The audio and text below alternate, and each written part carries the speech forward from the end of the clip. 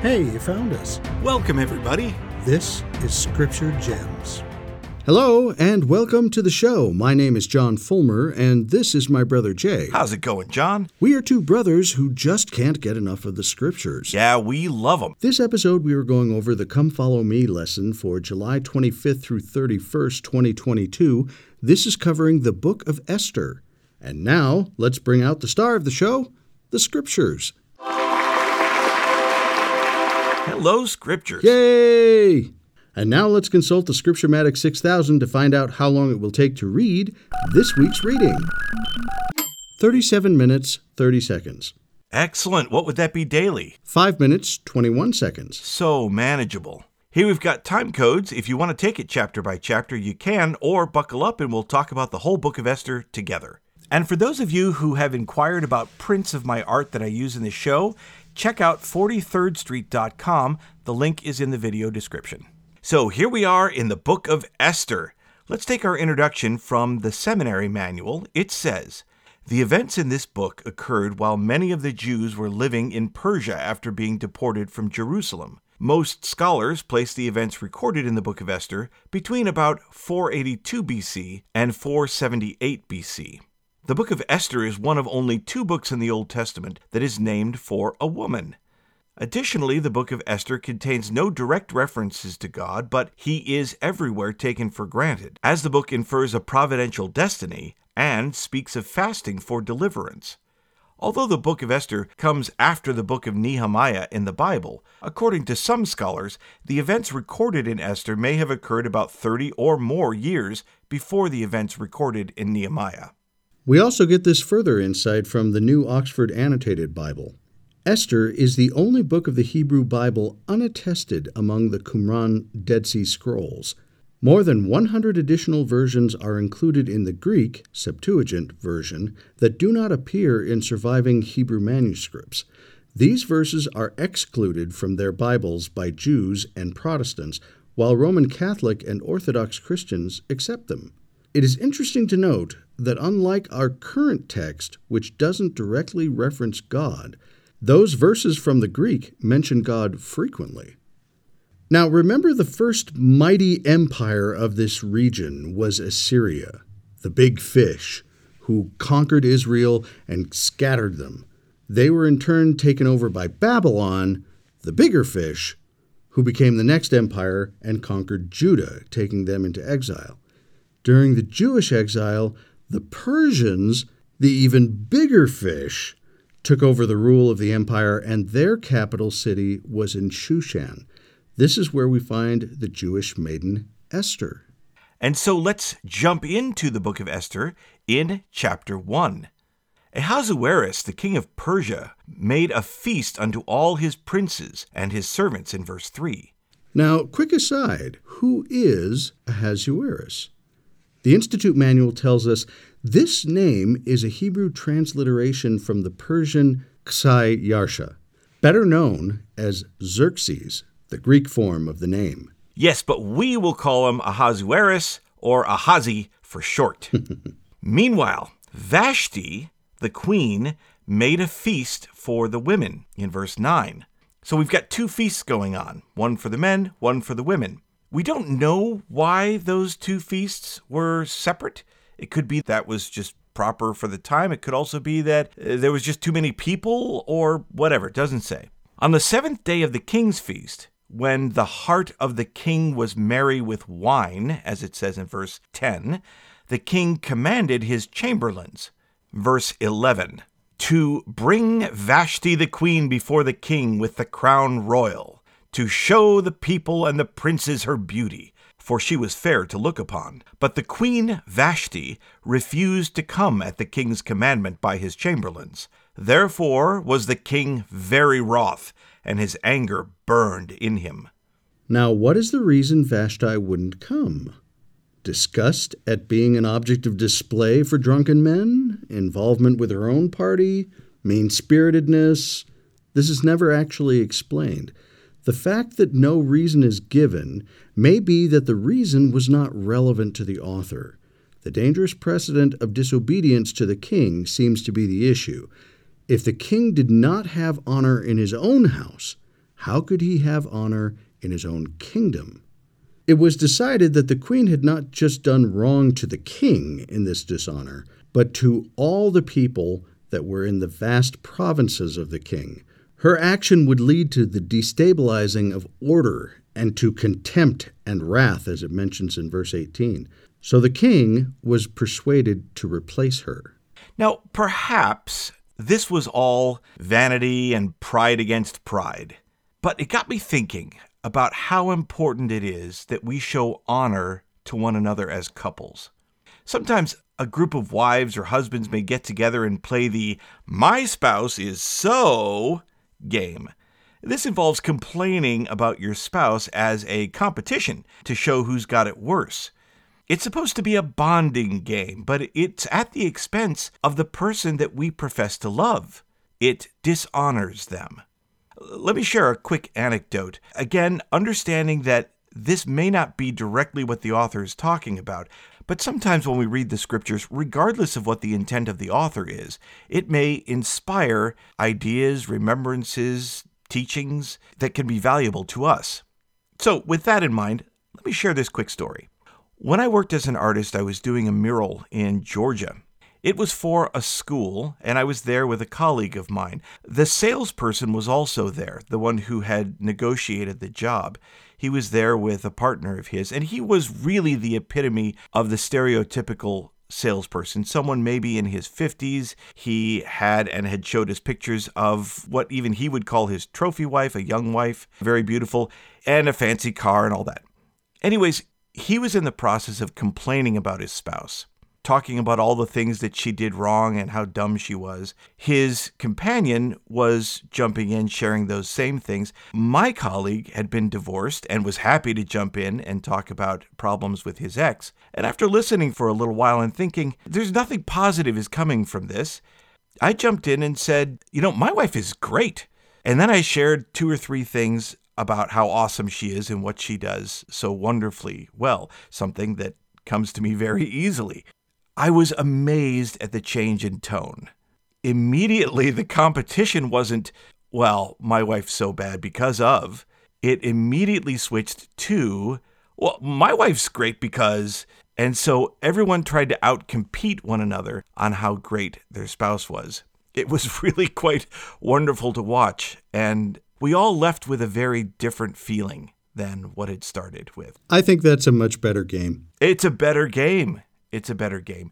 Let me share with you a quote from Camille Frank Olson's book, Women of the Old Testament. She offers this insight. Vashti and Esther present 2 very different women. Vashti defiantly stood up for her rights, but at what cost? She was stripped of her royal rank for her haughty example, deposed as queen, and possibly even executed for her bold refusal to obey the king's command. Could Vashti have found a better way to avoid compliance with her husband's demands, and at the same time retain her position of rectitude and royalty? Was Vashti's approach the best choice to preserve her principles, or was she too rash? In contrast, Esther was coy, easily entreated, and quick to accommodate. Where Vashti was assertive and confrontational, Esther was passive and malleable. Vashti was defiantly unbending to demands that violated her sense of right and wrong. Esther appeared quite mild until she accepted her own power to act. So, with that, let's get to know Esther. Let's take it to chapter 2. In the first few verses, the king sought a new queen from among the fair young women of the kingdom. Verse 5. Now in Shushan the palace there was a certain Jew whose name was Mordecai, the son of Jair, the son of Shimei, the son of Kish, a Benjamite, who had been carried away from Jerusalem with the captivity which had been carried away with Jeconiah, king of Judah, whom Nebuchadnezzar, the king of Babylon, had carried away. Now let's see. Kish, where have we heard that name before? If you'll recall from a few lessons ago, King Saul's father was named Kish, and he also was a Benjamite. Now, King Saul's father would have lived several centuries before this story, so this may be someone who just happens to have the same name. But here's something else to consider. In our video, How We Got the Bible, we mention that the first translations of the Old Testament scripture were made from Hebrew to Aramaic, the language of Babylon. These translations were called Targum. In the Targum Shammai, or Second Targum, Mordecai's genealogy is greatly expanded, and it claims that he is the son of several men leading up to Mephibosheth, son of Jonathan, son of Saul, son of Kish. So is this translation more accurate or evidence of an embellishment made by someone long ago? You decide. Either way, it seems that our author wants to connect Mordecai with Saul, and we'll actually see another piece of evidence for that coming up. Let's go on in verse 7. And he brought up Hadassah, that is, Esther, his uncle's daughter, for she had neither father nor mother, and the maid was fair and beautiful, whom Mordecai, when her father and mother were dead, took for his own daughter. Now, one more side note. Hadassah is Hebrew for myrtle, as in a myrtle tree. The name Esther is a Persian name that means star. This is the name the author uses to refer to her for the rest of the book. And that's interesting because people like Joseph, and later we'll read about Daniel and his friends, have their Jewish name, but then they also are given a local name, Egyptian or Babylonian. Right. So here it is with Esther as well. Let's go on in verse 8. So it came to pass, when the king's commandment and his decree was heard, and when many maidens were gathered together unto Shushan the palace, to the custody of Hegai, that Esther was brought also unto the king's house, to the custody of Hegai, keeper of the women. And the maiden pleased him, and she obtained kindness of him, and he speedily gave her her things for purification, with such things as belonged to her. In this case, this means her portion, referring to food. And 7 maidens, which were meet to be given her, out of the king's house. And he preferred her and her maids unto the best place of the house of the women. Now, it might be useful to take a look at the English Standard Version translation of verse 9, just to kind of give us a better perspective of what's happening here.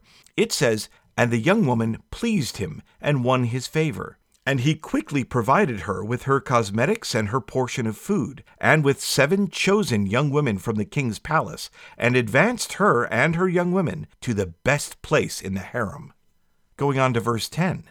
Esther had not showed her people nor her kindred, for Mordecai had charged her that she should not show it. And Mordecai walked every day before the court of the women's house to know how Esther did, and what should become of her. So Esther has been charged not to reveal herself as a Jew.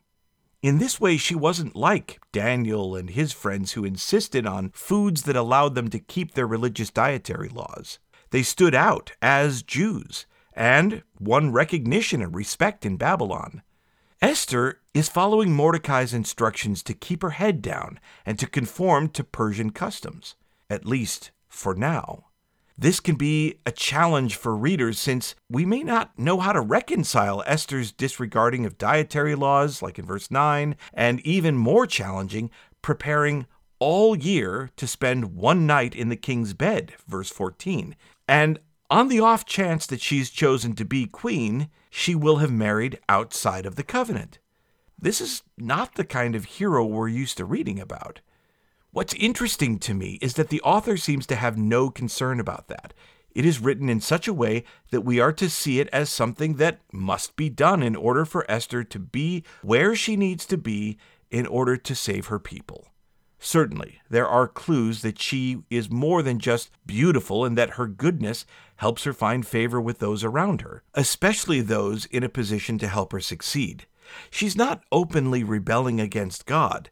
The things that are done here seem to be of necessity, not out of preference or desire. In verses 12 through 15, it describes the process of beautification each woman in the harem goes through for a year before spending a night with the king. This will then allow her to advance to the second harem of concubines, but she may never be called by the king again. In Esther's case, Hegai helped and counseled her to give her the best chance for success, and she obeyed and did what Hegai, the king's chamberlain, the keeper of the women, appointed. and Esther obtained favor in the sight of all them that looked upon her. That's from verse 15. Well, let's go back to the chapter, verse 16. So Esther was taken unto King Ahasuerus into his house royal in the 10th month, which is in the month Tebeth, in the 7th year of his reign. And the king loved Esther above all the women, and she obtained grace and favor in his sight more than all the virgins, so that he set the royal crown upon her head, and made her queen instead of Vashti. Now in verses 21 through 23, after Esther was made queen, Mordecai discovered a plot to assassinate the king and told Esther about it. As a result, the would-be assassins were caught and killed. Now, why would Mordecai want to help this leader of the nation that holds them in captivity? One answer might be found in the instructions given by the prophet Jeremiah before the Jews were taken into exile. Thus saith the Lord of hosts, the God of Israel, seek the peace of the city whither I have caused you to be carried away captives, and pray unto the Lord for it, for in the peace thereof shall ye have peace. That's Jeremiah chapter 29, verses 4 through 7. Even as a minority group in this vast nation, we will see how the Lord will bless them as they strive to follow this prophetic instruction. And that brings us to Esther chapter 3. Let's begin in verse 1. After these things did King Ahasuerus promote Haman, the son of Hammedatha the Agagite, and advanced him, and set his seat above all the princes that were with him. The author seems to want to establish a connection in an upcoming rivalry between Haman, whom we've just met, and Mordecai the Jew. He wants to make a connection with perhaps an ancient rivalry. See, Agag was the king of the Amalekites, the ancient enemy of Israel. That goes all the way back to Exodus 17. Agag was defeated by King Saul and killed by the prophet Samuel in 1 Samuel 15. After 500 years from that time, the animosity continues. Remember, Exodus 17, verse 16 says, "The Lord hath sworn that the Lord will have war with Amalek from generation to generation." So, when it says that Haman was an Agagite, it seems to connect him with Agag in some way, the Amalekite. And maybe this is all coincidence, but again, Kish being mentioned in Mordecai's genealogy, and here Agag is brought into Haman's genealogy. So again, the war continues. Going on in verse 2. And all the king's servants that were in the king's gate bowed and reverenced Haman, for the king had so commanded concerning him. But Mordecai bowed not, nor did him reverence. Here it's not clear why Mordecai would not bow down. Jews had no problem showing respect for royalty or other important people by bowing down for them. There's a long list of those references. For whatever reason, Mordecai apparently felt he could not bow down to him without compromising his identity as a Jew. The only clue given in the text relates to the animosity between the Amalekites and the Jews. That would explain Mordecai's refusal to honor Haman and Haman's desire to completely destroy the Jews, which will come up later in the story. Let's go on to verse 5. And when Haman saw that Mordecai bowed not, nor did him reverence, then was Haman full of wrath. And he thought scorn to lay hands on Mordecai alone, for they had showed him the people of Mordecai. Wherefore Haman sought to destroy all the Jews that were throughout the whole kingdom of Ahasuerus, even the people of Mordecai. Let's skip ahead to verse 8. And Haman said unto King Ahasuerus, There is a certain people scattered abroad and dispersed among the people in all the provinces of thy kingdom, and their laws are diverse from all people. Neither keep they the king's laws. Therefore it is not for the king's profit to suffer them. If it please the king, let it be written that they may be destroyed. And I will pay 10,000 talents of silver to the hands of those that have the charge of the business, to bring it into the king's treasuries.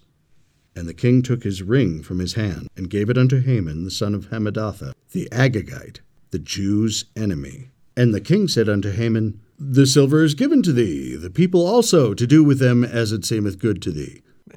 Doesn't this guy seem like he doesn't have, I don't know if it's not a backbone or he's not too clever. I mean, someone will suggest something and he's like, yeah, let's put that into law. You'll see that continuing to go. He's a little bit of a doofus the way he's described here. So anyway. Going on in verse 12. Then were the king's scribes called on the 13th day of the first month, and there was written according to all that Haman had commanded unto the king's lieutenants and to the governors that were over every province, and to the rulers of every people of every province according to the writing thereof, and to every people after their language. In the name of King Ahasuerus was it written, and sealed with the king's ring. And the letters were sent by post into all the king's provinces, to destroy, to kill, and to cause to perish all Jews, both young and old, little children and women, in one day, even upon the 13th day of the 12th month, which is the month Adar, and to take the spoil of them for a prey. Okay, so we're going to kill all the Jews and take all their stuff on a particular day. Doesn't that seem a little bit odd to put an entire declaration of policy out there? I mean, we do have a similar situation in the Book of Mormon, where in 3rd Nephi chapter 1, the wicked people kind of warned that if the sign of Samuel isn't fulfilled on this particular day, then they're going to put them to death. But this seems, I don't know, very organized. And, well, it won't work out well for Haman. So let's go on to Esther chapter 4, starting in verse 1. When Mordecai perceived all that was done, Mordecai rent his clothes and put on sackcloth with ashes, and went out into the midst of the city, and cried with a loud and a bitter cry, and came even before the king's gate, for none might enter into the king's gate clothed with sackcloth. And in every province, whithersoever the king's commandment and his decree came, there was great mourning among the Jews, and fasting, and weeping, and wailing, and many lay in sackcloth and ashes. So in the next few verses, Esther sent a messenger to Mordecai to find out what his concern was. Through this representative, Mordecai sent a message back to Esther in verse 8. Also he gave him the copy of the writing of the decree that was given at Shushan to destroy them, to show it to Esther, and to declare it unto her, and to charge her that she should go in unto the king, to make supplication unto him, and to make requests before him for her people. Now see, that seems like a good idea. Just talk to her husband about it. What's the problem? Well, Esther's going to tell us the problem. In verse 11, she says, All the king's servants and the people of the king's provinces do know that whosoever, whether man or woman, shall come unto the king into the inner court who is not called, there is one law of his to put him to death, except such to whom the king shall hold out the golden scepter that he may live. But I have not been called to come in unto the king these 30 days. Now the seminary manual offers this insight. It says, during this time, kings were frequently in danger of assassination, so they surrounded themselves with guards and had harsh penalties for anyone who came uninvited into any room they were in. Esther would be risking her life if she went in to the king without having been called. Her life would be spared only if he held out his golden scepter to her. So why had Esther not been called to come in for 30 days? Put yourself in Esther's shoes. What might she be thinking? Is this really a good time to test your relationship to the king if he hasn't called for you in a month? Let's take a look at Mordecai's advice in verse 13. Then Mordecai commanded to answer Esther, Think not with thyself that thou shalt escape in the king's house more than all the Jews. For if thou altogether holdest thy peace at this time, then shall their enlargement and deliverance arise to the Jews from another place. But thou and thy father's house shall be destroyed. And who knoweth whether thou art come to the kingdom for such a time as this? This is one of the great lines of the book of Esther. The Lord can place us in particular circumstances so we can help others. The Come Follow Me manual includes this quote from Elder Ronald A. Rasband in the October 2017 General Conference, where he says, quote, What may appear to be a random chance is, in fact, overseen by a loving Father in heaven. The Lord is in the small details of our lives." End quote. I've always loved that quote, "The Lord is in the small details of our lives." The seminary manual offers this short quote from Elder Dieter F. Uchtdorf from the October 2008 General Conference. He says, "The Lord gave you your responsibilities for a reason. There may be people and hearts only you can reach and touch. Perhaps no one else could do it in quite the same way." Nice. Have you ever seen that in your life? Has the Lord placed just the right someone in your life at just the right time to bless you? Think about your current situation. Who in your life are you able to bless? Let me share another quote from Elder James E. Faust. This is from the April 2003 General Conference. He says, quote, "These are challenging times. I believe your spirits may have been reserved for these latter days, that you, like Esther, have come to earth for such a time as this. It may be that your most significant everlasting achievements will be your righteous influence on others, that your divine, feminine, inner beauty and intuition will find expression in your quiet strength, gentleness, dignity, charm, graciousness, creativity, sensitivity, radiance, and spirituality. Enhance these sublime feminine gifts." Close quote. Nice. So what is Esther's response? In verse 15, "Then Esther bade them return Mordecai this answer." Go, gather together all the Jews that are present in Shushan, and fast ye for me, and neither eat nor drink 3 days, night or day. I also and my maidens will fast likewise, and so will I go in unto the king, which is not according to the law. And if I perish, I perish." So Mordecai went his way and did according to all that Esther had commanded him. This is really a turning point for Esther. It is here that she seems to embrace her Jewish identity and becomes a decisive actor in the story, risking her life and issuing orders. We will see a different Esther going forward from this key moment. From the April 2014 General Conference, we get this quote from President Thomas S. Monson. Quote, "We will all face fear, experience ridicule, and meet opposition. Let us, all of us, have the courage to defy the consensus, the courage to stand for principle. Courage, not compromise, brings the smile of God's approval. Courage becomes a living and an attractive virtue when it is regarded not only as a willingness to die manfully, but also as the determination to live decently. As we move forward, striving to live as we should, we will surely receive help from the Lord and can find comfort in His words." End quote. Very nice. That brings us now to Esther chapter 5. Let's start in verse 1. "Now it came to pass on the 3rd day that Esther put on her royal apparel and stood in the inner court of the king's house, over against the king's house. And the king sat upon his royal throne in the royal house, over against the gate of the house." Can you imagine how she must be feeling? She is in a position of comfort and privilege. Is that worth risking? Is there a comfort zone you need to get out of in order to bless the lives of others? Question to consider. Going on in verse 2, "And it was so, when the king saw Esther the queen standing in the court, that she obtained favor in his sight. And the king held out to Esther the golden scepter that was in his hand. So Esther drew near and touched the top of the scepter. Then said the king unto her, What wilt thou, Queen Esther? And what is thy request?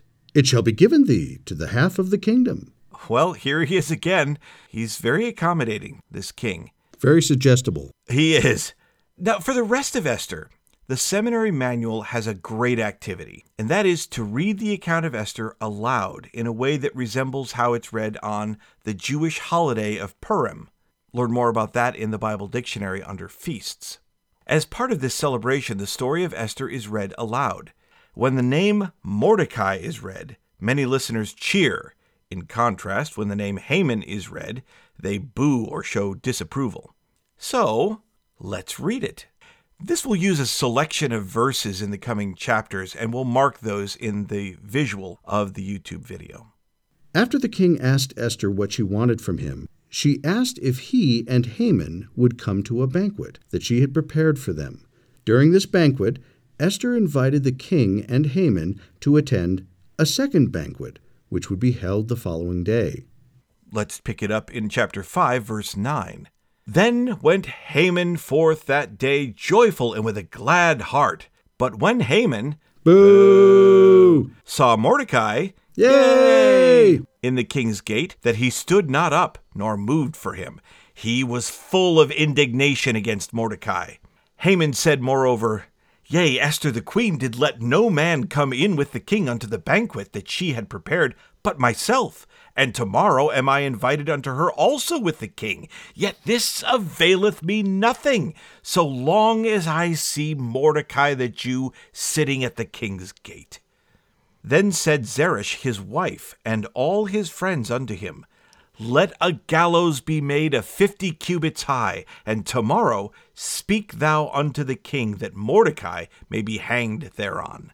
Then go thou in merrily with the king unto the banquet. And the thing pleased Haman, and he caused a gallows to be made. Now, a quick aside here on those gallows. From the Institute Manual, the gallows was probably not an elaborate gallows, but rather a high pole or stake from which Mordecai could be hanged. 50 cubits would be about 75 feet. The higher the stake, the farther it could be seen. Haman's intent seems to have been to make a real example of Mordecai. Back to the story. The king could not sleep the night before the banquet. He had some official reports read to him and learned that Mordecai had saved his life by stopping the assassination attempt. As a result, he had Haman bestow a great honor on Mordecai, further fueling Haman's hatred of Mordecai and the Jews. Let's pick it up in chapter 7. So the king and Haman came to banquet with Esther the queen. And the king said again unto Esther on the second day at the banquet of wine, What is thy petition, Queen Esther? And it shall be granted thee. And what is thy request? And it shall be performed, even to the half of the kingdom. Then Esther the queen answered and said, If I have found favor in thy sight, O king, and if it please the king, let my life be given me at my petition, and my people at my request. For we are sold, I and my people, to be destroyed, to be slain, and to perish. But if we had been sold for bondmen and bondwomen, I had held my tongue, although the enemy could not countervail the king's damage. Then the king Ahasuerus answered and said unto Esther the queen, Who is he, and where is he that durst presume in his heart to do so? And Esther said, The adversary and enemy is this wicked Haman. Boo! Then Haman was afraid before the king and the queen. And Harbona, one of the chamberlains, said before the king, Behold also the gallows, 50 cubits high, which Haman had made for Mordecai, who had spoken good for the king, standeth in the house of Haman. Then the king said, Hang him thereon. So they hanged Haman on the gallows that he had prepared for Mordecai. Then was the king's wrath pacified. After Haman died, King Ahasuerus gave a second decree to preserve the Jews and give them power to destroy their enemies within the kingdom.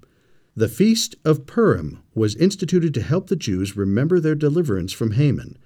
Mordecai was elevated to second in command in the kingdom. When you think about Esther, what qualities impress you most? From the October 2013 General Conference, Elder D. Todd Christofferson offers this. He says, quote, Former Young Women General President Margaret D. Nadald taught, The world has enough women who are tough. We need women who are tender. There are enough women who are coarse.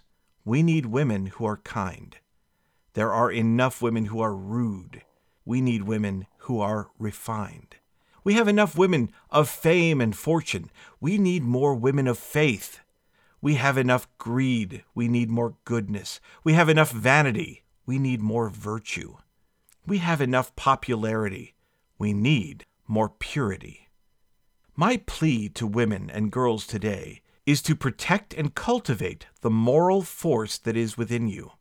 Preserve that innate virtue and the unique gifts you bring with you into the world. Your intuition is to do good and to be good. And as you follow the Holy Spirit, your moral authority and influence will grow. To the young women I say, don't lose that moral force, even before you have it in full measure.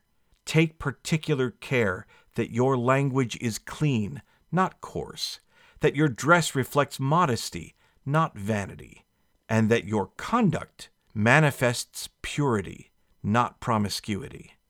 You cannot lift others to virtue on the one hand if you are entertaining vice on the other." Close quote. Don't make the mistake that this lesson is only for women and girls. I learn so much from Esther about how to be noble and faithful and brave. But Esther isn't the only courageous one in our story. Look at the way Mordecai served. In Esther chapter 10, verse 3, "For Mordecai the Jew was next unto King Ahasuerus, and great among the Jews, and accepted of the multitude of his brethren, seeking the wealth of his people, and speaking peace to all his seed." Now here, seeking the wealth is better translated seeking the good or welfare. This is how it's often translated in other English translations. He served his people in his way and with the gifts God had given him.